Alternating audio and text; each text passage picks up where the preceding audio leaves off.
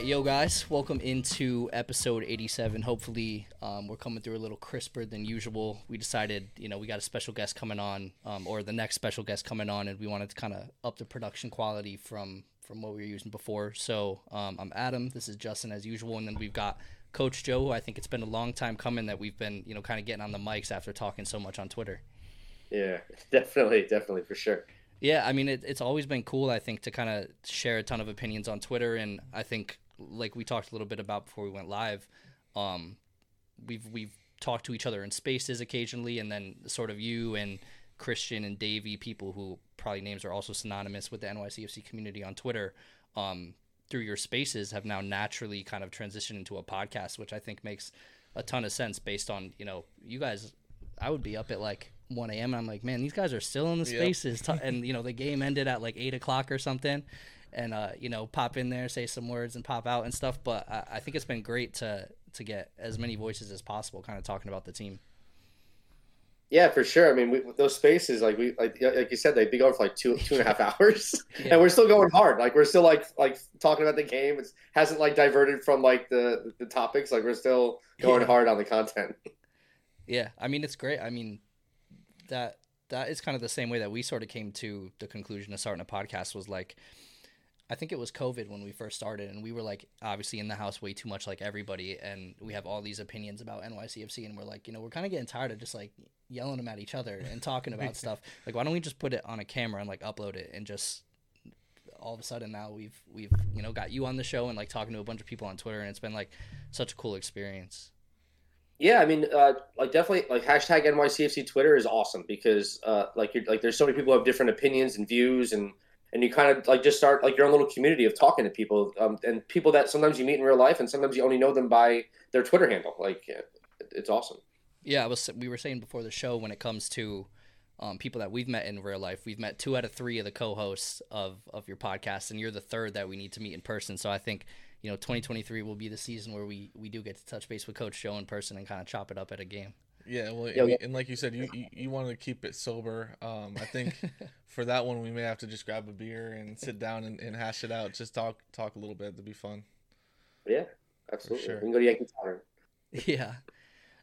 So I mean, it's been kind of a big week in NYCFC news, aside from, obviously no incoming player transfers, and the preseason has been lights out in terms of coverage that we're actually getting of it. But to me, the main thing on my mind has kind of been the stadium at the current moment. And obviously, Chris Campbell, very, not notorious, but famous for all of the information that he shares, put out a big article on everything that we've learned from the different people. I believe they had like a big press conference last night about it. And I'm just wondering, we're sort of a few steps removed being fans from Connecticut. And I just wonder if you could share like a little bit of thoughts on what the stadium has meant to you and like coming to fruition after, we've all waited this long, but for you, like it'll really be in your backyard. What is it kind of like? So that's the other thing is that me and Christian, we live behind enemy lines. Oh, no. New Jersey.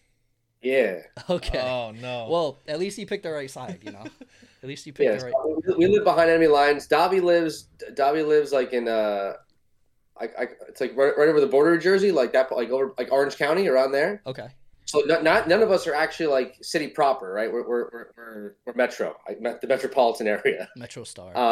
But I mean, so the problem I'm having with getting hype for the stadium is that it's so far in advance. Mm-hmm. Like, it's not like it's gonna get built in 1 season, 2 seasons, 3. It's like it's so far. Yeah. Like it's hard to maintain the hype, the almost anxiety of it happening, because I can't see the finish line. Like I can't see, like nothing's even been, the ground isn't even been broken yet. Like, it's just so hard to think about it happening because it's not close at all. By any means, is not close to happening. So it's hard. Yeah. I think for us it almost like buys us a little bit of time to hopefully get closer, because even like you being in Jersey, right? It's like it's much closer to us. Citi Field, when we went sometimes last season, it was like literally 2.5 hours, an hour of it probably stuck in like bumper to bumper traffic trying to get over that bridge. You cross like 2 toll booths that are $10 a piece, and we're like, I don't know how much fun it is going to Citi Field for us. And then they announced the stadium is going to be built next to it, and we're like, oh shit, we got to get to New York. Yeah. You guys aren't even like SoCo. You guys are like You guys are We're like healthy. middle Connecticut. Yeah, Okay. well, I almost doxed us. Yeah. I almost said the town. Yeah, the street, the this town, house number. the town literally has middle in it. Yeah. So, Yeah. we're literally in the middle. Yeah. But yeah, I mean, it's fun to kind of go down there and see the games, but it is really tough. And with that site, it does kind of put that fire under us to get closer in one way or another, whether that's lower Connecticut, lower New York, who knows what the future is for that. But Stanford's a good spot. yeah, I believe that's is it Hack stomping grounds? Maybe not Hack. I know Tony No, Roach Hack has been is hanging from out New around York. there too. he's from Bushwick, right? Oh yeah, you're right. It's think Jason- somebody though. Or- Jason, you said? Yeah. I think it is Jason, yeah. But yeah, I mean, like you said, that is kind of, what's been on our mind for the Yeah, well, stadium. I've kind of got just not really an NYCFC question, but so everyone knows the legend now that is Coach Joe on Twitter. But we just learned something right now. I wanted to give a little background as to the human that is Coach Joe, so that we can kind of bring you to a human level, because sometimes people can see your takes on Twitter and kind of take it to a non-human level, and I think it's important to put some information to the human, so that we can see you as that. Yeah. So what is like, I guess, the background? What is the background for Coach Joe? Have you been? I would assume, are you like a season ticket holder member? Have you been around the team forever? So I was a season ticket holder in 2018. It was my one and only year as a season ticket holder. Nice. Do you typically, when you go to games, what do you like to do? Do you like to be like kind of in a supporter section, or like somewhere around the stadium? When I first started going to games, I took in some games in the supporter section, but I prefer to have. I mean, I call it like a coach's view. So I prefer to sit in like 227A, 50-yard line, so I can see everything that's happening. I can see offsides. I have an elevated view, so I can see everything that's happening before it's happening. Things like that. Like that's I can't be too close, but I also can't be too far. So like the reason why I stopped being a season ticket holder was because like if I wanted season tickets in 230, whatever, it was going to be like enough money that I wasn't going to be able to afford it. So I buy single game tickets. So like, yeah, the Derby tickets are higher because they price check that. But if I'm going to watch like them play against like DC United, or whatever, the tickets are usually pretty cheap. Yeah, I think we're basically the same way. My first ever game was I believe it was the second home game against SKC. Okay. In 2015 was my first ever game attending. The inaugural home game against New England was just the tickets like impossible to get. Yeah, I went to one game and I was hooked. Like I was like inject this right into my and we lost that game 1-0 on an Iko Para header off of like a throw in or something like that. It was insane. And David Villa didn't even play that match. I think he was out. I don't think he played that match. But yeah, ever since that game, I was just completely all in, full in, and was watching every game after that. So what about it got you hooked on that game? Was it the environment, the game itself, the team? Yeah, it was Yankee Stadium. It was like going to the game. It felt authentically New York. Like obviously growing up in New Jersey, born and bred. Back in the 90s when I was going through adolescence and through childhood, I was a Metro Stars fan because the club that I played for, we would go to Metro's games at the old Giants Stadium. I like back in the 90s when I was growing up, like we couldn't get European games on television. So like I wasn't really watching any soccer other than when you can occasionally find an MLS game on it or something like that. So I was a Metros fan growing up. I had a few jerseys. I had some like autographed of my club's jersey was autographed by a bunch of Metros guys back in like 90, 96, 97. And then I kind of was like once they did the corporate takeover of Red Bull, I was like, because I don't even like Red Bull like the drink. Like I think it's when you guys see me tweet out saying that I think it's what do I call it? like it's like biohazard horse urine. Like it's legitimately the grossest thing I've ever drank in my life. I would not want to wear clothes that have the crap emblazoned on it. If you paid me money, I would not wear that shit. So I couldn't get on board with it. I couldn't get on board with the corporate takeover, especially because like I thought the New York Metro Stars were like it was a good brand. Like it was New York, New Jersey. At least in 95, 96, it was NY/NJ. So it kind of encompassed both states and the metro area and the Metro Stars. Like it felt kind of authentic for as much as you could be back in 95, 96. And then what was it? Was it 2010 when they converted over to Red Bull? I think around then. Yeah. And I just couldn't get on board with it. So I was I was like a football free agent. I didn't really have fanship once they became Red Bulls. I couldn't do it anymore. And then I was kind of so I went to West Virginia University for my grad school. Nice. And I I worked with the soccer team there. I was a volunteer graduate assistant with the men's soccer team there. They're Division I. And my roommate when I was there, coincidentally, was the captain of the team. His name is Ray Gaddis. And in 2012, so I got there in 2011, and in 2012, he had graduated because he was a senior, and he got drafted into the MLS. Who did he get drafted by? The Philadelphia Union. So I wasn't a Philadelphia Union because I hate Philly. I hate the Eagles. I hate Philly, filthy Philly. I hate Philly. But I was kind of a supporter of him playing for Philly. So I was going down there to games a lot to watch him play. And then in 2014, NYCFC got announced, and I was like, okay, so this is. I moved back to Jersey after I graduated, and I was like, okay, this is something that I want to get involved with. A new team coming to MLS, and it's New York City proper. They're going to play at Yankee Stadium. So that's kind of my origin story on how I got involved with NYCFC. And then obviously I made sure that it was okay with Ray. I was like, I'm still going to support you as a player and your career, but like I'm all in on NYCFC. So like when we play, I'm really hoping for like a 3-3 draw. Yeah. And then it's funny how the rivalry that is Philly and NYCFC from both teams being so good for a couple of years now and meeting each other in the playoffs, how that has kind of developed.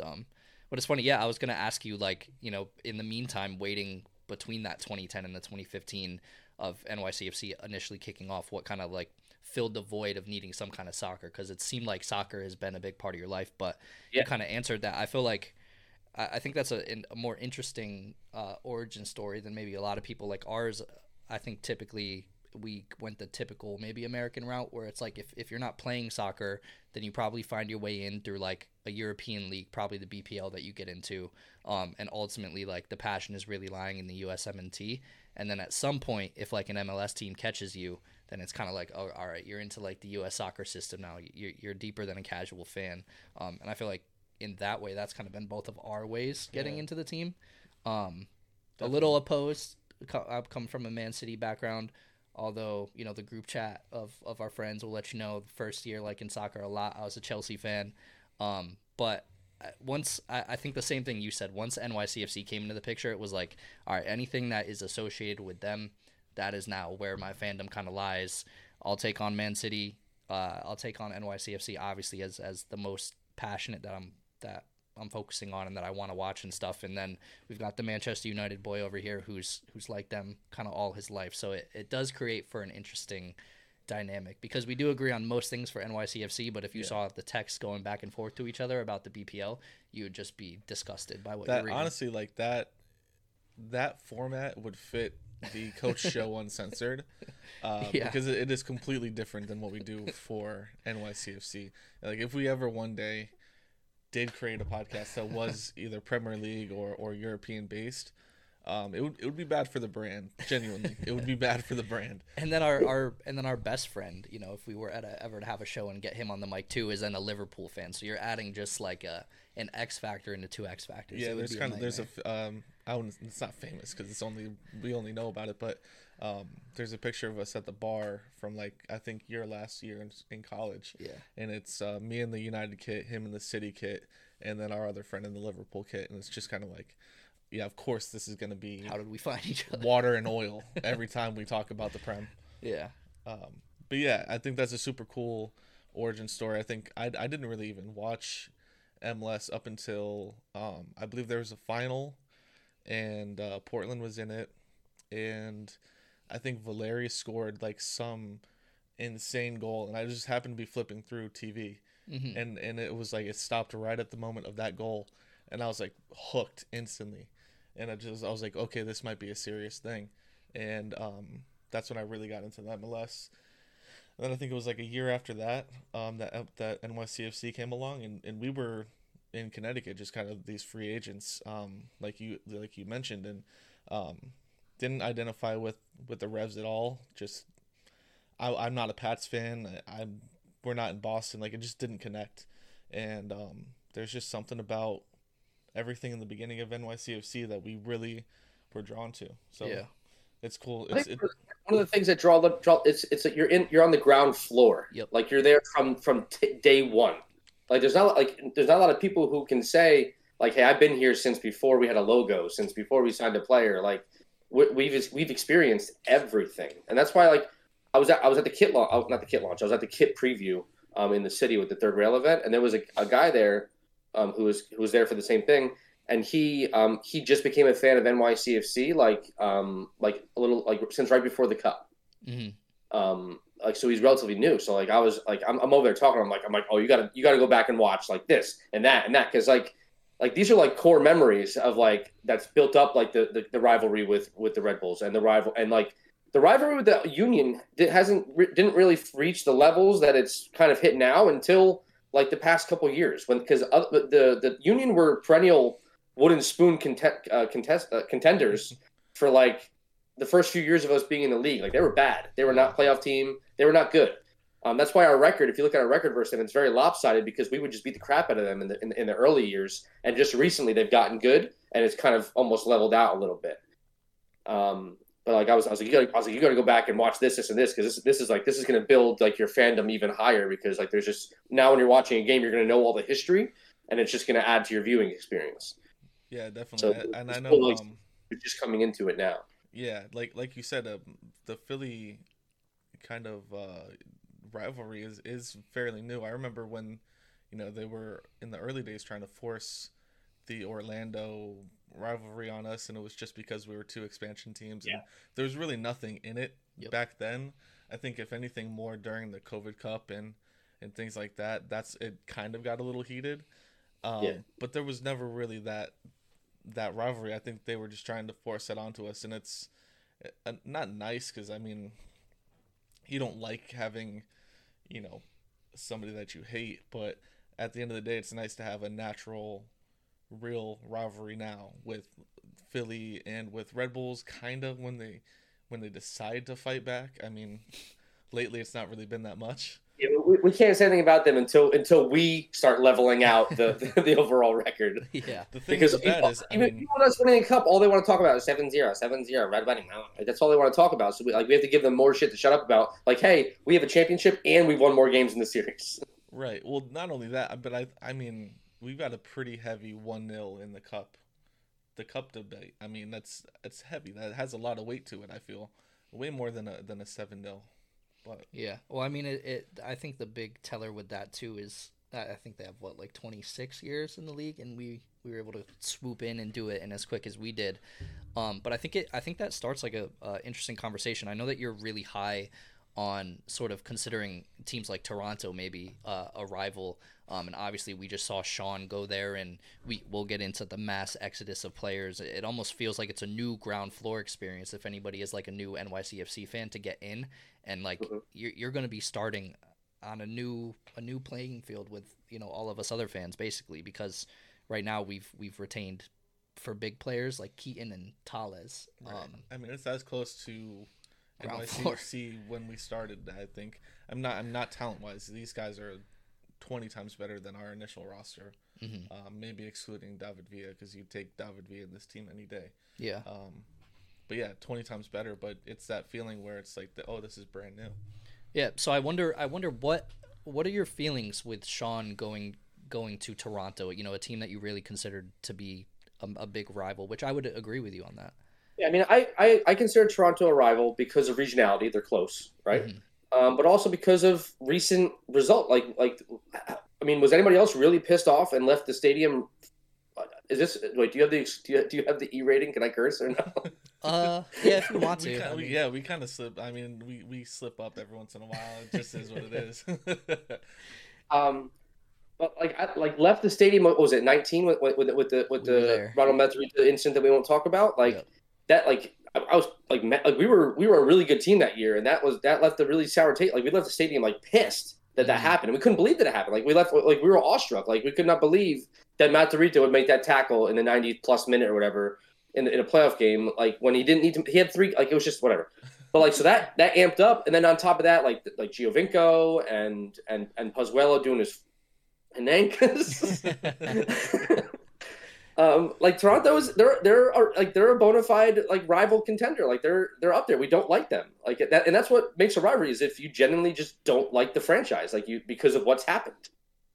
So because of like Orlando feels manufactured because of it's just the only or prior to the crazy playoff loss. Right. It was just the fact that we both came in together. So we were like sister clubs or sister franchises that came in at the same time. Yep. And that was like the only talking point. But now with that PK, I mean, now there's another level to it. But yeah, I mean, so with Sean going, it just like I've been talking about it. Like if Sean wanted to go back home to Chicago, fine, okay. You started there. You wanted the prodigal son returns home to do good. Like that makes sense. That's a good storyline. If you wanted to go to Atlanta, because that's where he grew up, go to Atlanta. Like Brad Guzan is like 100 years old. They need a better keeper there anyway. Like go to okay. He's going back home to where his family is, and that makes sense. Going to Toronto doesn't make any sense to me. He's literally going there to chase trophies with the Toronto Italians. That's what he's going there for. It's not for this last big payday. He's made a shit ton of money. He's been in the league forever. Yep. It's not like he's not going to be making he's not making like DP money there. It's a TAM deal. So he's just going there because he's like Kevin Durant just got traded last night. He's a fucking snake, and he's just going there to win a trophy. And he sees that they have a better roster than we do right now, and he's just going there to win. And that's not what legends do. Legends don't do that. So I'm fully in the side that like this tarnishes his legacy. As an MLS player, like he's chasing glory. He's a glory chaser, and he's just going somewhere where they have a better setup. And then he's I mean yeah, like that. I hate when people start do a 180 and start acting differently. So like Sean was when he was here, yeah, he's for the city, like plays for the badge, would bleed for the badge, and then now he goes to Toronto, and less than a week later, he's talking shit about baseball field, looking forward to playing in a real stadium, blah blah blah. Want to win the cup, coming in like so. It just shows that. Like most footballers are fake. They're fake. They're only loyal enough to whoever's signing off on their paychecks, and he doesn't give a shit about New York City. So I hope when we play them that we put in 3, 4, 5 goals on him. And I hope it's one of the worst losses he's ever suffered as a professional. And if we were building Mount Rushmore, Johnson's face is not there. I mean, yeah, thank you for winning us a cup, making the penalty saves, but like this is it's a bad look. It's a bad look. So with like you had mentioned, like a figurative Mount Rushmore, would he have been there had he made another move and kind of acted more respectfully? Yes. Yeah. Yes. If he, like I said, if he made a move down to Atlanta, made a move to Chicago, that's understandable. And that thought process checks off. Like it's like, okay, I understand. I have no understanding of him wanting to move to Canada, uproot he has a girlfriend, and he's just uprooting his life and moving to Toronto. That doesn't check out to me. He's literally just going there, and I guarantee the money hasn't come out yet, but I can guarantee you that he's not making like crazy insane because the MLS doesn't pay keepers like that. They don't pay keepers. Yeah. So, yeah. I think I'd have to agree. And when we look at the Mount Rushmore conversation, I think where it hurts Sean is that we have had probably 5 to 6 to 7 impactful players that could be in the conversation, and it's tough to fit him in, especially as a keeper. You know, you look at his highlights, obviously saving the penalty against New England and then saving the 2 against Portland are indescribable moments when those things happen, and so unlikely to ever happen again in the biggest stage of his career. But I agree with you. I mean, if I look at my NYCFC Mount Rushmore, right, I'm going to put Tati on there. I'm going to put a Collins on there, and I'm probably going to have to put a Maxi on there. And then if we look at the rest of every NYCFC player that's existed, I mean, I think there is potentially a few that come before Sean.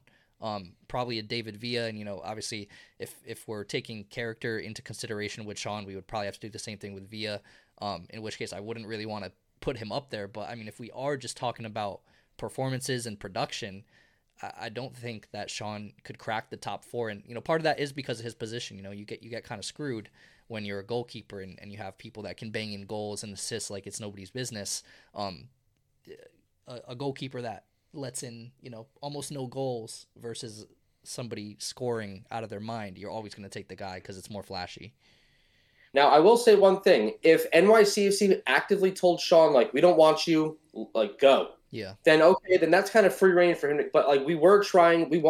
I firmly believe that, I mean, yeah, it may not have been, like, a fantastic offer because, once again, he's a goalkeeper, an aging goalkeeper. Was he 33? Yes. I realize I'm a soccer coach, so I know that goalkeepers can play longer. Like their peak is a little bit later than your average field player. But 33 is still pushing it for a non-elite goalkeeper. Sean's not an elite goalkeeper. Mm-hmm. If he was an elite goalkeeper, he'd be playing in Europe. He's playing in the MLS. So he's obviously he's a third choice American goalkeeper for a World Cup squad. But he's an American goalkeeper who plays in the domestic league. And he's 33. So but we did make an offer for him. It may not have been a DP offer or a high TAM offer, but I'm sure it was a offer. And in my mind, someone who has club legend status, what should have transpired was you stay with NYCFC, you groom your heir, you help groom like Barraza or whoever is behind you into a potential keeper. You retire with the club, and then maybe take a position with the club as an ambassador or something like that afterwards. And that's what a legend does. That's what you look at Diego Valeri with Portland. I mean, I don't think it happened now, but what was supposed to happen is he ended his career at Portland, went back to Argentina for a year or two, played 1 year with his hometown club, and then he was supposed to come back and have a job in the Portland front office as an ambassador. I don't know what happened there because didn't it get announced that Diego Valeri is one of the Apple commentators for Apple Plus? Yeah. Yep. Yeah, so I don't know what happened with Portland with the front office position, but he is coming back to work for Apple Plus. But that's what a legend does. That's how a legend is supposed to act, in my mind, at least. I mean, I'm allowed to. It's my opinion. I mean, anybody can feel free to disagree, but that's what I think should have transpired. That's how you cement the status as a club legend. I think what happened was, he kind of reached this peak of his career after this last season. I know it didn't end the way that we wanted it to. But he came off of MLS Cup. He goes and wins the Campeones Cup. He's finally in the conversation, at least to be a national team keeper. And I think he got all of that into his head and thought, I need to go make whatever the best deal is where I'll have some eyes on me to kind of win this job. And I just think he was wrong in that thinking. I don't think he's going to be the starting keeper. I think that's a job that's way outside of his hands. I think you can name probably 3 other guys that are starting quality, and he's not it. And that's no knock to him. There's just better quality out there. I just think all of those things got to his head, and he made the wrong decision at the end of the day. Yeah. So then, I mean, keeping on the keeper topic, I wonder what your thoughts are about the guys that we have on the roster now. Obviously, we don't have a ton of footage or a ton of knowledge on what Matt Freese is, although, very electric LA Galaxy preseason game from what we got to hear of it. But we have been blessed that we've seen a lot of Barraza because of Sean's ability to go and, ride the bench for the men's national team. So what are the thoughts on Barraza? So we're in a unique time with NYCFC because we haven't had this exact situation since 2017. Mm-hmm. Like we had 15 and 16 was Josh Saunders, and then from 17 on was Sean Johnson. So we haven't had any type of controversy or anything at the goalkeeper position for a long time. Yep. With Barraza, I mean, he wasn't drafted very highly coming out of college, in the MLS Super Draft. We've seen him a little bit. I'm not overly impressed with, and also I'm not really impressed with his goalkeeping abilities. Now, as a goalkeeper, your first job is to be a shot stopper, to be a keeper of the net. I know a lot of people are going to talk about, Barraza has great ability with his feet. Yep. He can distribute well. That's not his first job. His first job is to stop the ball from going in the net. And from what I've seen and from what we have seen, because Barraza's gotten some go in the U.S. Open Cup and some spot duty here and there when Johnson's not around. And I'm not sold. I'm not like, oh my God, like he is our next keeper. Like it's average. Like it's like, okay, he lets in some really soft goals. Yeah, he has good feet, but I mean, we need to keep it to like one or a shutout to get a win in soccer typically. And he has not shown the ability to do that. He lets in goals at a pretty good clip. Like when he gets shutouts, but then when he doesn't get a shutout, and it's kind of like what Sean Johnson does. When Sean leads the league or like was close to leading the league in shutouts, but when he wasn't getting shutouts, he was letting in goals. Yeah. Like a lot, and they were getting let in by a decent clip. Yeah. So and then with Freese, I mean, all I know about Freese is from what most people only know about is that we scored the game-winning goal on him in the Eastern Conference Final when he had a depleted, COVID-riddled back line, and we moved on and won a championship because of it. Obviously, huge PK save in the preseason scrimmage against the LA Galaxy. I'm firmly in the camp that preseason games do matter. Results do matter in the preseason because winning and losing are both contagious. If we would have headed into this Coachella Valley, or even if we would have lost and tied all of our games and even had a crap showing in Coachella, we would not be rolling into Nashville with any type of confidence whatsoever. So getting a win against the Galaxy was really good for I believe for the morale and just for the confidence of some of these young players who we're deploying a lot of young players in the preseason. But I mean, Freese made another nice save in the game as well. Pretty much picked the ball out of going near post upper 90, nice save. And then the PK save, and I'm the type of sicko where I screenshot the PK and then I'm dragging it in slow motion because I want to see everything that he's doing before it struck. So like he read it, like he was going to his left before he even planted, before Douglas Costa even planted his right foot in the ground to know that he was. I mean, because he's left-footed kicker. So like Freese, I don't know if and like some people say it's guessing. No, it's like goalkeeping is an art. Like you can read the hips and the approach angle and all that stuff. So he read it like a book. He was moving left before he even struck the ball, and the ball was hit at a really good height for the keeper to just get really big and make the save. And that's like I believe that this year we're going to ride with the hot hand. Whoever gets hot is going to keep the spot. And then if we have maybe a couple bad games in a row where we start conceding goals like it's our job, then they're going to have to make a change. So I believe that we're going to kind of go by goalkeeper by committee for the first little bit of the season, and whoever is performing and doing well is going to stay in there. Now I realize, I mean, I don't know how Freese's feet are, but I also don't know if we're going to commit to the City way of playing the ball out the back, because we're going to have all these inexperienced pieces because we lost so many mainstays of our lineup this offseason that I don't know if we can commit to playing out the back because you have Alexander Collins was arguably one of the best ball carrying center backs in MLS history. That dude had the ball at his feet constantly and was not afraid to carry the ball into the middle third and then into the attacking third and kind of serve as like a cam center back. Just some ridiculous stuff. So we don't have anybody like that anymore. Like Maxime Chanot's not carrying the ball like that. Tony Alfaro, we don't know much about. And Thiago Martins, I mean, I wasn't high on him when he came in. He was really, really bad his first month with us.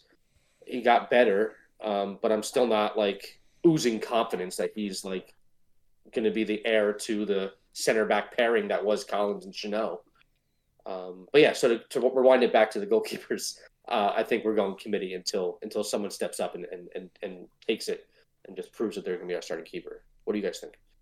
Yeah, no, I think I probably agree, and I liked your little points about the preseason. I'm also in the camp of believing that preseason it carries a lot of weight, especially when you do have the young guys and the inexperienced players. I think when you have guys that haven't been there before, even just as regular starters in the MLS season, and now they're going to be kind of thrust into that position, or even thrust into depth roles that they've never been in before. Maybe they're like their weekly MLS Next Pro people. They're going to live and die on morale and on motivation and on consistency. And like you said, I think it can get in your head, especially as a young team. If you lose every single preseason game, there's no way you're not having some type of self-doubt conversation, especially if you were at some point a part of giving up a goal maybe, or a part of a bad play, a miscommunication, maybe like with Barraza and Chanot in the game, where that kind of creeps into your mind when you are on the actual field and all the pressure is on you in a way that it hasn't been before. And you have 6 losses to lean on as opposed to 4 wins and 2 losses or 6 wins or something like that. So I would have to agree with you in that case. I do think the very early ones that Cushing even notably mentioned, he's playing around with lineups. We've got Maximo Carrizo in there. Obviously, I don't think anybody foresees him playing a ton of minutes for us, if any, during the actual regular season. But there's something to be said about winning preseason games, like having a winner's mentality. Yeah, no, it just goes a lot to building culture, building confidence, building your style, because realistically, as much as you would love to pull in style and everything like that from last season, with so many people exiting, it's essentially gone, and it goes away. Even if we kept all of our players, there would be some level of regression that you would see. So it really goes to just building that confidence in each other, and knowing, like, in Keaton's, you can kind of see these guys getting into a mindset of like, oh, it's me now, right? There's a few guys who I feel are gonna feel that way, with everyone leaving, that they're gonna feel like, okay, this is all on me. I've got to carry the weight of this team. I've got to be the person that produces. And preseason really can show you, like, oh no, I forgot, Thiago can actually shoot a ball. Like, he can actually dribble. He's in this team. The guys around me actually do contribute. These are all guys that made the last team better, in one way or another. So I think it just really goes to that confidence. Well, I think that's a good point too. I didn't even consider it when you think at players potentially being concerned about losing people as well. And I think it can be a domino effect at times. I think when Tati took off, that kind of set the motion that we were going to lose a lot of our core players. When you have somebody that's that invested in the locker room, I think Maxi was probably morale-wise one of the biggest. Killed when Tati left, and then everybody was killed when Maxi leaves. And like you said, that could leave a hole where, a Matti or a Thiago, these sort of more average players that you can put in and get the job done, as long as you have a few superstars dotted throughout. When they don't have those guys to lean on, it may affect their play too. And I thought it was funny because in the second press conference, Alfredo said that he thinks that we need more players. And I'm not sure that I ever heard a player say that about their own team, like in any sport ever. So I thought it was really telling, sort of to the mindset, especially with him as a senior player, most likely not the captain, but up there in the totem pole of guys that, have weight in that locker room, to kind of say that, especially publicly, to the media. Yeah, I mean, because you look at the preseason roster and it's like, it's bare bones. Who's on it? Who are these people? And obviously, like every preseason, they bring a lot of like academy / now with the NYCFC 2, but like there's some surprises. Like I haven't seen a picture or a video of Brodilio Rodriguez.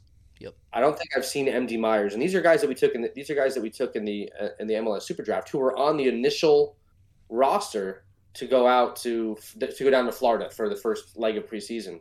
I haven't seen them in anything. I follow them on Instagram, and I don't even think they're. I think that's the other thing. Like I hate the lack of transparency. I don't even think they're with the team anymore. Like we don't. But that wasn't made clear. I mean, obviously, because they don't have to tell us, because technically they're not getting cut because they were never under contract to begin with. They were selected in a draft, but they had no contract. Yep. So they're trialists, technically, I guess, is what you would consider them. But like we were thin, and then now like MD Myers is a striker midfield, like a striker winger, and then Rodilio Rodriguez is another striker winger.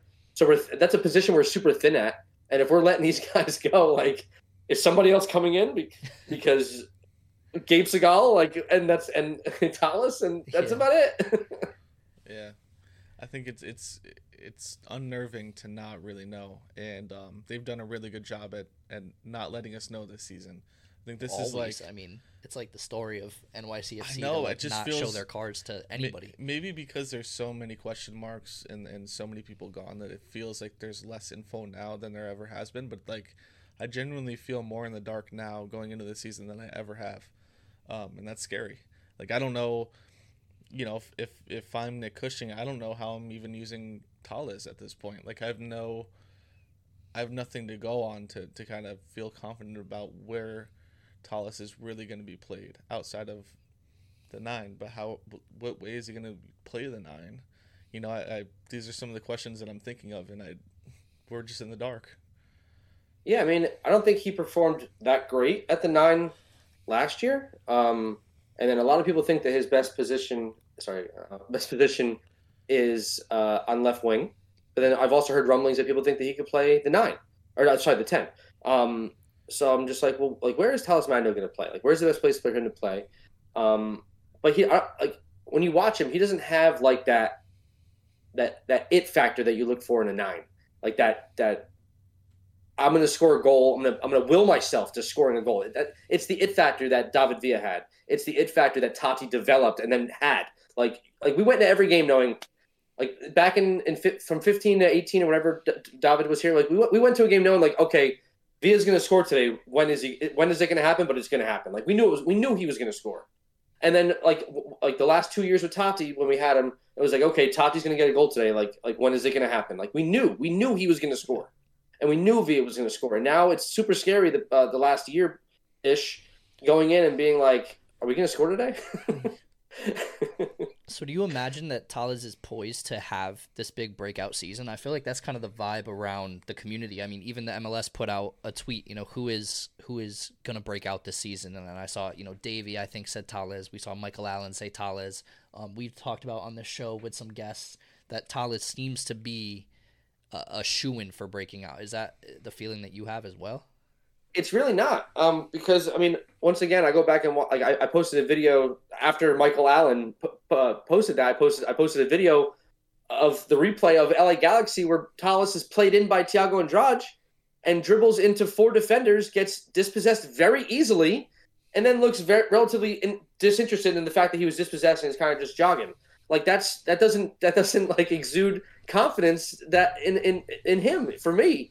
If there's a player who I think is on the preface of breaking out, which is scary because he's not here right now, is Gabi Pereira. He's the one who I look at and like, this dude can score. Like, I mean, but the other problem, like the problem is the same problem I have with Thiago Andrade and Talles Magno. They're painfully right-footed. I have the same problem with Gabi Pereira, is that he's painfully left-footed. Professional soccer players are supposed to be able to play with both feet and play with both feet well. Especially, and I have a higher expectancy of Brazilians because those down there, they eat, breathe, sleep, eat again, football, soccer. Like they're outside with no shoes on, with a ball made out of nothing, and they're just out there playing. So like I have a higher expectancy of a Brazilian to be pretty good with both feet and to be pretty silky on the ball, dribbling and stuff like that. And I'm watching little videos of Thiago Andrade, like doing like little juggling stuff with the other Brazilians and the other players, and he's just using his right foot every time. Going, the ball's on his left, he swings over and uses his right foot again to pop it back. Like it's right foot every time. And then also there was a replay in the LA Galaxy game. Thiago was in on goal and then had to cut it back onto his right foot to shoot, and it got knocked out for a corner kick. Like if that's MLS play, like that ball needs to get finished. Like, I don't care if it's on your left foot. Put the ball in the back of the net. That's what you get paid to do. By any means necessary, put the ball in the back of the net. And it's just like I don't see a guy who we can lean on to score. I don't see it right now in Talles Magno. Now, please, like, Talles, if you're watching, please prove me wrong. Prove me wrong. Make me eat my words. Prove me wrong, please. Because we need somebody who can score goals. We need somebody who we can lean on a little bit, especially with these young guys, to score goals consistently, semi-consistently. So is there a player in the lineup that you have that mindset about that is going to have a year for us? Gabi Pereira, if he ever comes back from Brazil. Okay. I think watching Gabi, it's because Talles is really tall, and so is Thiago. Like they're a bit clunky because they're so tall. They don't move fluidly. They're not quick. They're fast in long spurts, but they're not quick in short spurts. And for NYCFC, we're used to a smaller statured player. We haven't had. I mean, I know Keaton Parks. We call him Big Bird because he's like 6'3" in the midfield. He's huge. But we're used to having David Villa was like what, like 5'10", 5'8", 5'9". Like he's short, and he's a short little guy, and he's really quick, and he can accelerate real fast, create that half yard of space, put the ball in the back of the net. Tati being 5'10", shorter player, a little bit. I mean, he wasn't as fast, but he was quick. And then Maxi, super short, 5'3". Alexander Matrica, super short. Ismail Tajiri-Shradi, short. Like, they're all shorter players. Shorter attacking players has been like our go-to since our inception. We haven't had these. I mean, Joe Ingebrigtset, Adam Nemec, they're all tall, but they didn't do well for us. Yeah. They all flopped. So, like, our MO is to have these short, little, pacey, agile attackers. Gabriel Pereira fits that mold. I think that he could flourish in our system.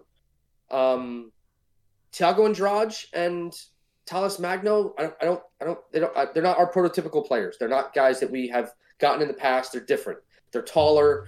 Thiago Andrade might help with hold-up play because he's taller and probably a little bit stronger. And maybe one of the reasons that Tati was so phenomenal for us is because he was so willing and so able to jump very, very high and win those flick-on headers off of long punts to flick it onto our wingers and run on in. He could jump so high. And that was one of the reasons why, I know that you guys are familiar with my hatred for Hebert. Yeah. Hebert's unwillingness to win anything in the air because he did not jump whatsoever. He did not leave the ground ever. So he didn't really fit in the way that we were flourishing with Tati. They were very different styled strikers. But yeah, I definitely think that Gabi is poised for a breakout year. That was my long-winded way of saying that. Yeah, I think it'll be interesting. I almost feel like Cushing may be on the path of changing up what we saw the team, or changing up what the team looked like last year between what we see this year, because of the personnel that we have. You do, in a way, you have to plan for the guys that you have, and when you don't have all these people filling these roles that you typically do, then you just switch things up. And like we mentioned earlier with the formations, early preseason games, he said he's switching things up, trying different formations and stuff. So it'll be really interesting to see if we're going to end up doing our 4 in our back, or 5 or 5-3, kind of as it goes. Do you have a feeling on what you would like to see out of our players and out of Cushing based on our personnel? Yeah, I'd like to see, I'd like to see when decisions are made, and then it's kind of off topic of the question, but I'd like to see when things are clearly going wrong. I'd like to see Nick Cushing quickly putting out those fires and quickly making those tough decisions. I don't if Thiago is doing nothing but 40-yard dashes for 90 minutes straight, I don't want to see that for 8 games, 9 games straight. Yeah. I think 3 games and that's done, and we're finding another solution. I don't want things to get stagnant in that way, and I don't want, if we do come out really, really direct and we're just whipping in balls, again, if that's not working for 3-4 games, we need to switch it up quickly. We need to make quick decisions, because otherwise we're going to end up in a situation where we're 1-4 or whatever. Like, it could get really ugly really fast. And I just really want quick decisions. Tactically, I'd like to see attempts at playing towards people's true skills. So I don't think Thales is a traditional number 9. I just don't see it in him.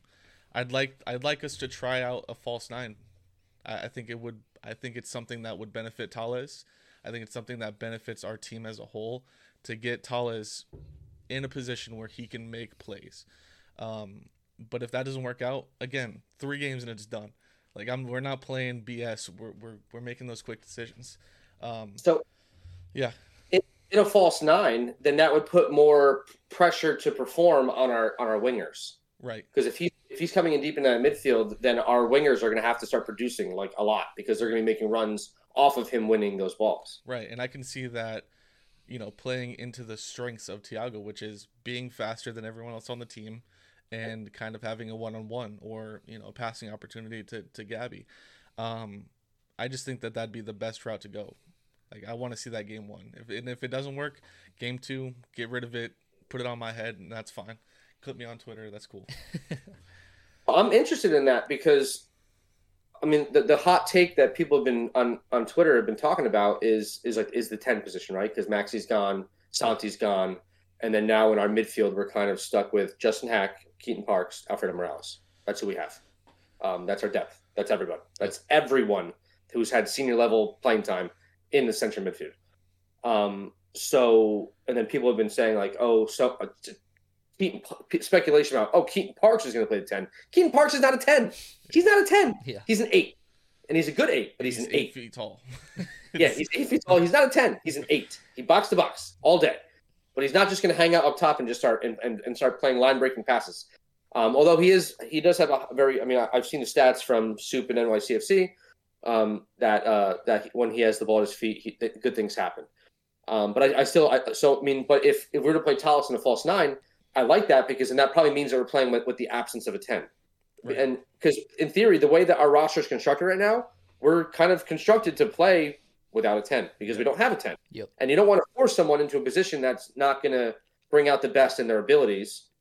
So if we play without a true 10, then we can play with just a 6-8 pairing of Parks and Alfredo Morales, and then have Justin Hack come off the bench because I'm very firmly in the camp that Justin Hack is not a starting caliber player at the current moment for NYCFC. Correct. In no way, shape, or form should Justin Hack be starting games for NYCFC at this moment. I think he can though. I think he can be worked to that point. But yeah, I think you're right in the fact that he's not there right now. Yes. Well, I think the most telling thing was the Montreal game when he had to come in for Chanot. Right. It was, I mean, obviously we're switching from a Chanot to a Justin Hack in most likely the biggest game that Hack has ever played in his life. But I think you're right. It was a little bit of shell shock. It was obviously an extreme loss of quality, despite how much Chanot tried to coach him up. But I think we end up seeing him play more in that James Sands role in our team if Cushing is going to employ tactics to allow for it. And I mean, there's ways that we could configure the team that we could have 3 midfielders, and it's going to be your Keaton and your Alfredo, and then your Hack and your 6. And like you said, there's nobody else. So if we're going to field that team, Hack is going to have to start. And I just wonder, is there anything about his game that you do like? I think that's an easy question, or an easier question than if you were to list everything that you don't.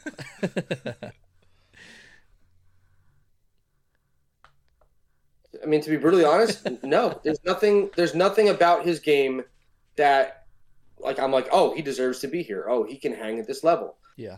His passing, I believe, is below average. His tackling is not fantastic. And sometimes he gets big boyed off the ball. Like, he gets big boyed in the midfield, like just by older players who are a little more savvy and a little bit just bigger because they're in their mid-30s and not in their early 20s. Yep. Yeah. How old is Hack? 20? Is he 19? How old is he? He's 21. 21. Yeah, 21. Well, he's young. I mean, he's still growing into his body. I mean, definitely the one thing I noticed is that he has gotten bigger. Over the course of his 4 years, the past 3-4 years with us, his legs have gotten big. Like he's looking more like a professional footballer and not like some little academy kid. Yeah. Well, I mean, I go back to when Sands was kind of starting with us, and he had that problem where he was getting body too. And I think one of our first episodes, we were like, Sands, get in the gym. Like, you need to go lift weights, drink your milk, like eat your PB and bananas. Like, you really need to put on some weight. Hack has the same problem, but I think he does show spurts of being, a really good player. Like, you see sometimes he tackles and you're like, wow, that's a great tackle. It's not consistent. And I think his confidence on the ball, he's very confident. And I think in your opinion, you'd be like, well, why are you confident? I see the product, but he is very confident on the ball. Whether the pass goes where it's supposed to or not, that's another story. But you see like that pride, that confidence. You see the players there. It just he has to grow into that, I believe. Yeah, I think it's a little, maybe also a bit of like rose-tinted glasses for us. Obviously, with the Hartford connection, he's gone on 2 loan stints there, and we obviously, it's much easier for us to get out to the Hartford Stadium than it is the NYCFC, and we often would. And then also, let's take into account that we're seeing him in a pool of USL players and not MLS players, which is very different sample size against him. But in those positions, he did look good, and I guess where my optimism with him comes from is in a pool of players where he is at an average level among the rest of the guys on the field, he can get it done. He can get it done in that position. So I guess that's sort of where my optimism comes. But you're right. The point, or the thing holding him back, is that he's not at the level of the average MLS player that are going to be around him in these games. And hopefully, I think steady minutes he's either going to have to it's going to make or break him if he gets these steady minutes, and we're going to have to see ultimately what happens in that situation. who is he getting minutes over? Because he's not better than Alfredo Morales. He's not better than Keaton Parks. He's just not better than them. I just think that he can kind of play, and it would be playing house. Like playing like when you're a kid, you play house, and you got the husband, the wife, the kid. It's all fake, right? But I think he can genuinely play like a Sands type role where he is that person that, like you said earlier, Collins was the one bringing the ball forward. I think he could be that guy that brings the ball forward, but also tucks back into the center backs to help kind of shield the defense. After seeing his performance at that position against Philadelphia in the most important match of our season last year, you have any confidence that he can play in a back line? I think so. I think given time, and I think against, picking the right opponent for it too. You're not going to do it against Philly. You're not going to do it against, in these big games, but you can certainly go to like a Chicago and do that for sure. I mean, I think where he fits in is the 6 role where we have 3 midfielders, and it's Keaton and Alfredo sort of in front of him, and him playing that really far back role. And I think our back line is too busy at the moment with being unsure of who's going to be in it, right? To me, the perfect back 3, if that's what we're going with, is going to be a Tavon, a Chanot, and a Thiago Martins. But aside from that, we would need that solid base of those 3 guys in order to allow Hack to make mistakes, because otherwise it could get ugly. I mean, he could cost goals significantly. I think we've got to the point of the show where Coach Joe might have been screaming at his car the other day.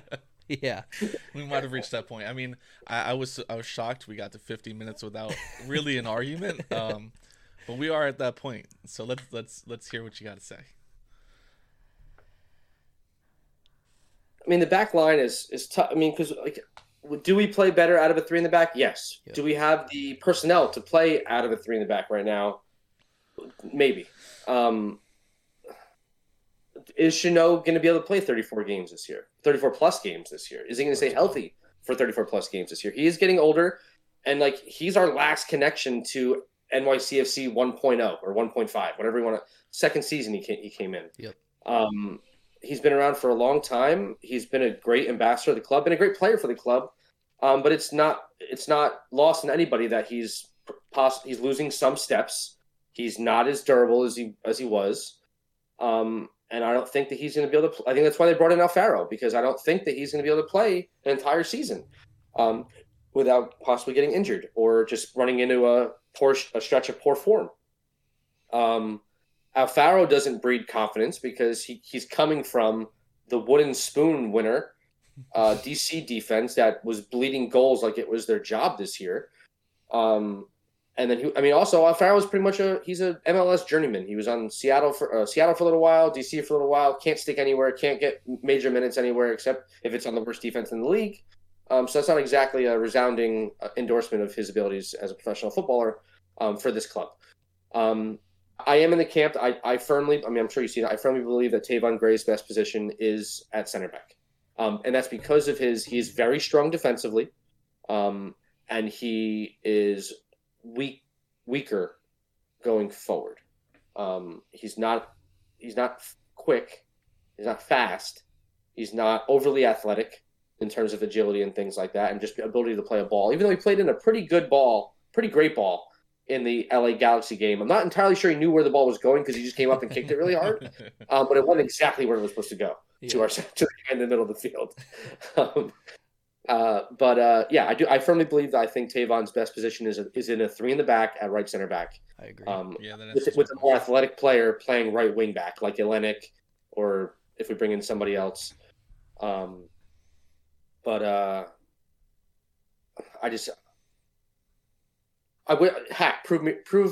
If Hack proves this season that he can hang and not have a disaster class like he did against Philadelphia in the most important game of the season, if he can prove that he can fit into that James Sands role where it's like you're a super deep lying 6 destroyer ball player, then I'd be all about that progression. But like him playing as a true midfielder, as a true 6, like in the midfield, I think that he needs help. I think he's going to need an Alfredo Morales there with him to possibly clean up a mistake that he might make. Yep, Yeah, definitely. Yeah. Yeah, I think you're right that we play our best out of three in the back, and I think our transfer strategy, up until this point, all we've seen is Alenich and Kufre come in. That obviously is also supporting a three in the back play, I think, because if both of those guys with at least the money that we played Alenich might demand that they need to be getting minutes in those roles. And Kufre at least looks very good going forward from what I've seen in highlights.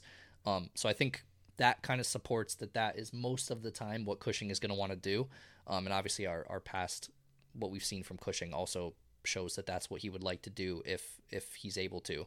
But I think we should get into a little bit of prediction. So I'm sure you're as mad as everybody else in the NYCFC community when we start seeing these MLS predictions come out. And I've seen NYCFC as low as 12th. I've seen them in 10th.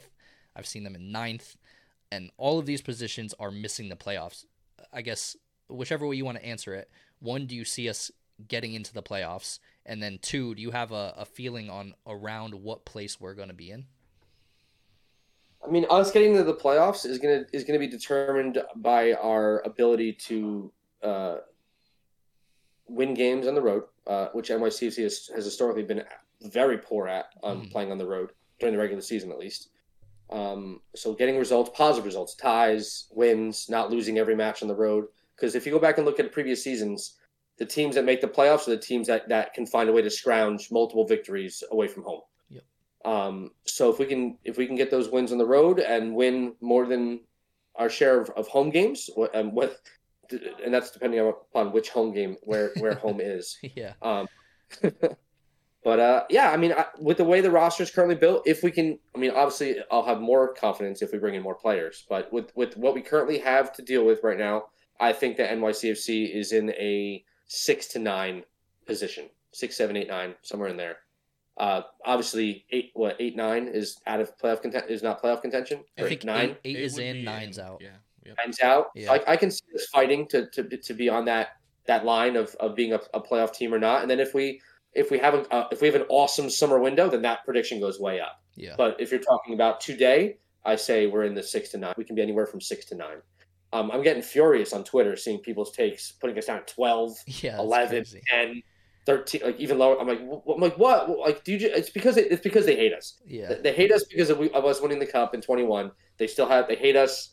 They see that our roster got decimated, but we still have quality. We still have good players.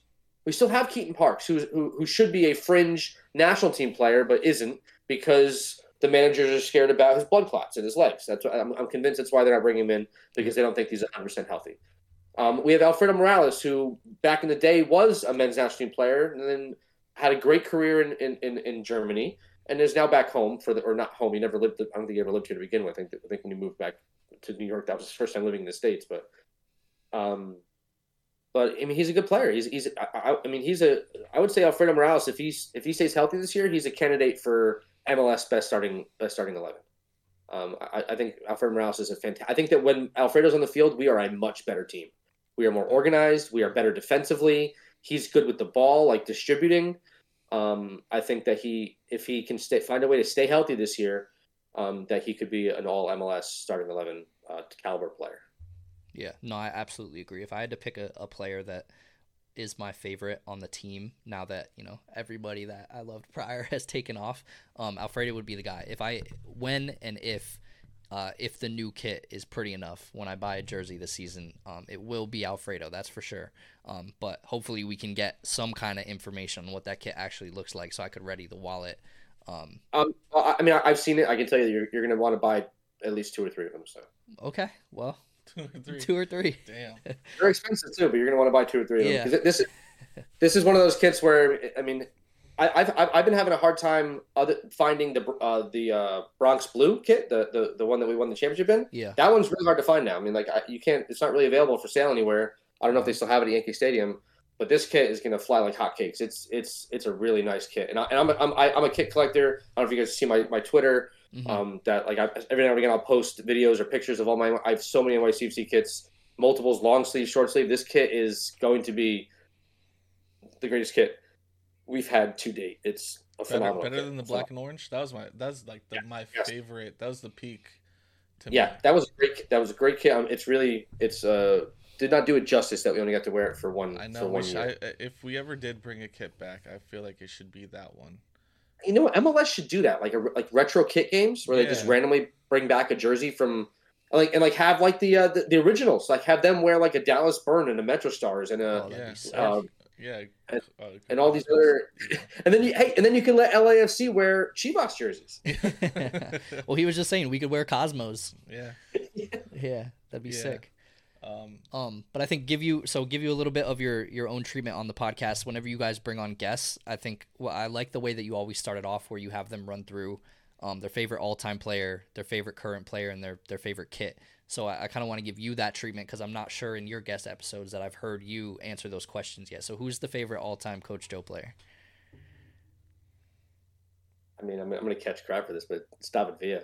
I mean, he's the one who made me fall in love with this club, like going and just all the moments. Like I've had a lot of discussions on this and on Twitter and in person and on the pod, and he, don't get me wrong, he's a piece of shit. Yeah.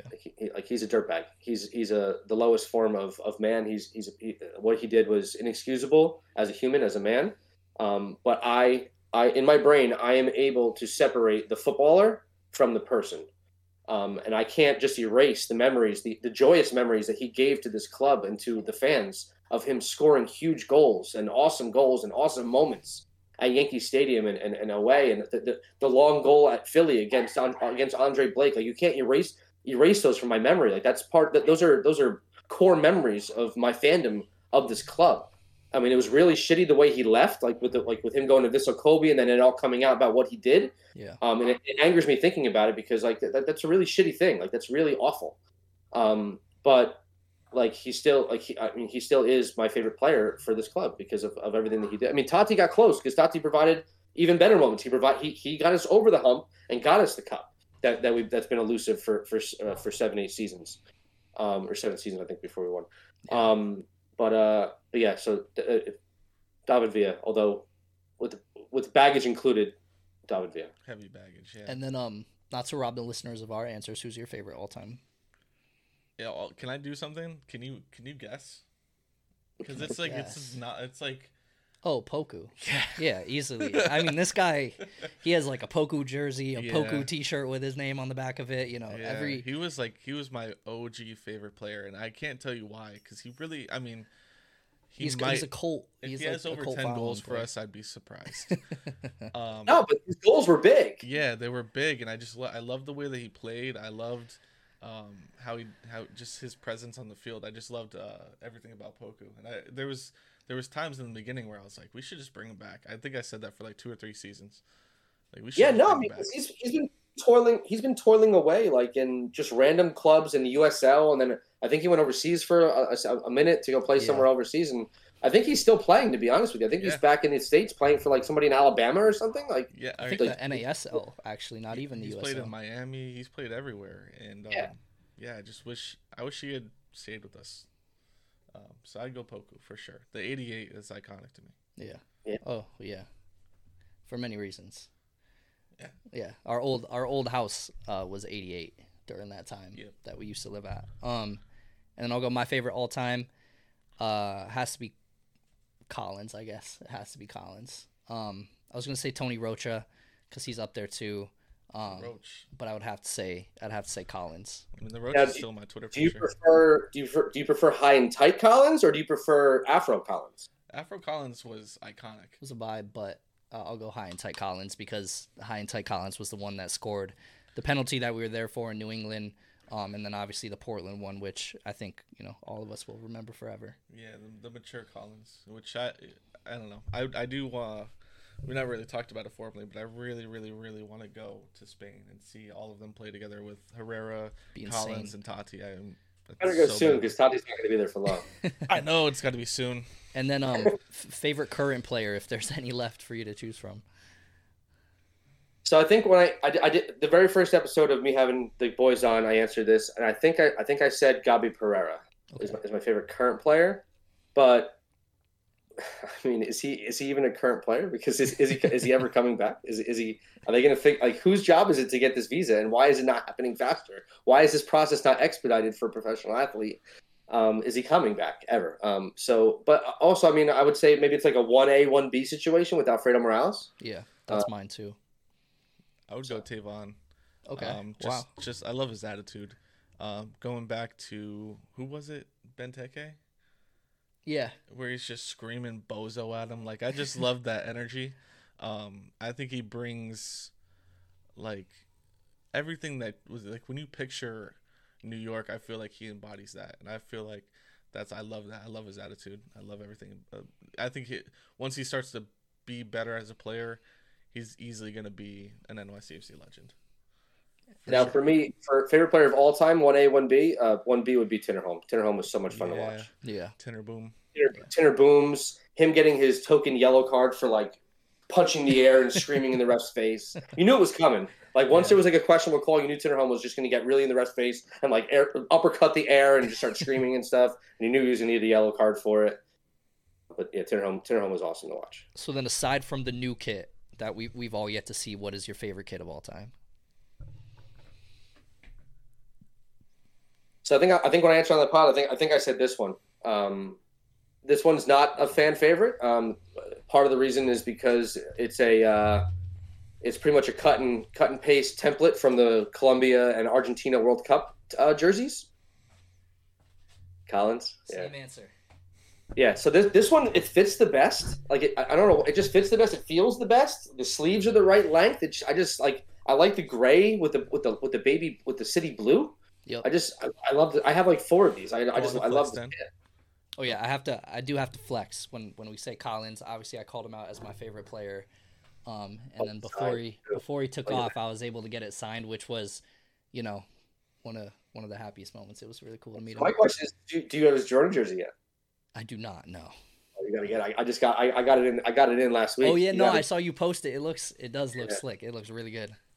I was literally stalking their social medias to see if I can find in a video a glimpse of the number he was being given, because I was like, as soon as I know what number, I'm ordering the jersey. Yeah, those yellow red stripe ones are sick. They're crazy. Yeah. They remind me of McDonald's in a good way. Way, because we abuse that. So what's your kit? Kit, I feel like I answered. It was the black and orange. Yeah.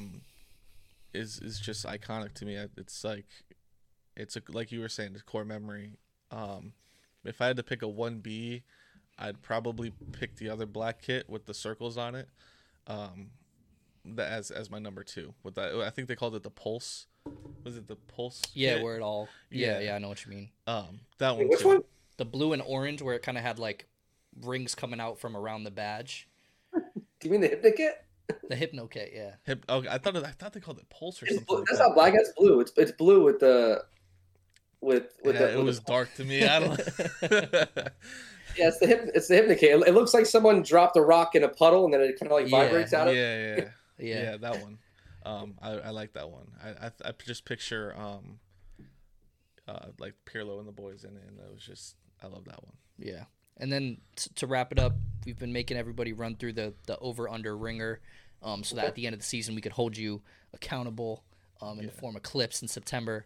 Not really, but with the context that it is the 9th of February at 8:46. Not that we're gonna make any deals, but with that context. So we'll throw out some numbers with some categories, and then just let us know whether you're over or under on it. So total team points, 49.5. Over. I'm over as well. I'm not answering again. All I'm right. sticking by my last answers. Clean sheets, 6.5. Over. Tales goals, 12.5. Under. GP goals, 9.5. Over. And Thiago goals, 6.5. Andrade. Important distinction. I don't think Michael Allen was sure. What was the number? 6.5. Over. Man, everybody's making me think we should have had the lines higher because everybody's going over with all these. Yeah. I think. Are we talking just MLS regular season or all? Just regular season. Yeah, but I mean, so what? There's 34 Yeah. regular season games. I don't think Thiago's gonna be much over that. I think he might score like 7, 8. I think GP's gonna have like closer to 15. I think Thiago's gonna. Did I go over on Thiago? What was Thiago's line? 6.5. You went over. Sorry, Talles Magno. Oh, 12.5. You went under. I said under. Yeah. Yeah, I think we're gonna have 2 players scoring double digits. It's gonna be Talles Magno and Gabriel Pereira, and I think Gabi's gonna have more, but I think that they're both gonna be in double digits. So. Cool. Yeah. Well, I think that about does it. I mean, I had a ton of fun bringing you on the show. Totally, weren't sure what to expect after all the, talking to each other on Twitter and everything. But I think it's good to bring people into our usual echo chamber of just sharing each other's thoughts back and forth, agreeing on everything, getting different perspectives and helping share it out with everybody. Twitter's tough because you can't get like my voice and my content. I get mad, like I get angry and I angry tweet or whatever. And like I get into it with NYCFC source because sometimes he just pisses me the fuck off. Yeah. But I mean, I'm not like this asshole. I'm knowledgeable and I can like spit out like coherent thoughts and not just be a jerk. And I everyone has their own opinions and I have strong opinions and I accept other people's opinions. Sometimes I believe that they're wrong, but they're allowed to have them. I think it's good to have your show going and get that voice to the opinion and get the fully explained thoughts out, because I think it helps a lot with people not just reading a text and not getting the emotion, not getting, obviously feeling the passion, because you can see the passion in the text, but you can't feel the passion like when you're speaking. Yeah. So I think it's super important. I think it's super cool. And the more the merrier in the space in terms of people getting on mics and, scream until their face is red. I think it's perfect. Yeah, and I think what anchors all of us is obviously an extreme love for the club. Maybe sometimes, too much. But I'm looking forward to potentially linking up at a game with you, saying what's up in person, and hopefully seeing a W, because that's what you got to have. Yeah, definitely a W and a beer, maybe a chicken bucket. And I called in last night to NYCFC Forever, had like a little like radio hotline phone number thing going on where you call in and they ask you some questions, and the guys said that like they're going to host like a podcast get together for all the NYCFC pod people to kind of get together and just shoot the shit and talk and drink and shit. So yeah, that'd be sick. Well, maybe we'll make it out there. Yeah, and maybe this is the point where we clickbait something and we're like, "No, you're an idiot. What are you talking about?" I can't even fake the emotion. But yeah, it was great having you on, and we'll see you guys next week. Yeah, peace. Yeah, and keep doing what you guys do. I try to listen to all the NYC Blue City Radio. You guys, City Boys, haven't put out one this year yet, but I'm. If you guys are checking your stats on Apple Podcasts and stuff, I just know that I'm one of the listeners that I listen. Even though it pisses me off and I'm white knuckling the steering wheel and yelling at my windshield when someone says something positive about Tavon Gray playing right back. I do enjoy your guys' content and listening into whatever you guys have to say, and your guests are awesome. So keep it up. Awesome, thank you. Who was it? It was here we go. We're gonna waffle a little bit, but I think it was Sway in the morning. He'd have people call in and be like, "Sway, what are you mad about?" Like that was the thing. Yeah. And so I feel like maybe once a week we'll just get Coach Joe on. It's like, "Coach Joe, what are you mad about?" What did we say? Oh man, thank God I wasn't coming on during the Medina years, because Medina drove me up a freaking wall. Like the fact that he was this constantly... dude was Medina's number one. He is the biggest Medina supporter the I think club I still has. have to buy his jersey by proxy. I wish him nothing but misery in Russia. I hate it. All right. Well, obviously follow Coach Joe at Coach Joe on Twitter. You could check him out on Apple Pods, Coach Joe Uncensored, although he leaked to us that they may be doing a little rebranding, so look out for that.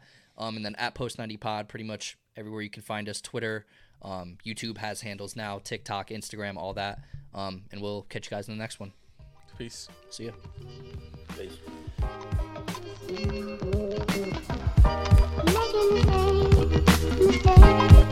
Legendary.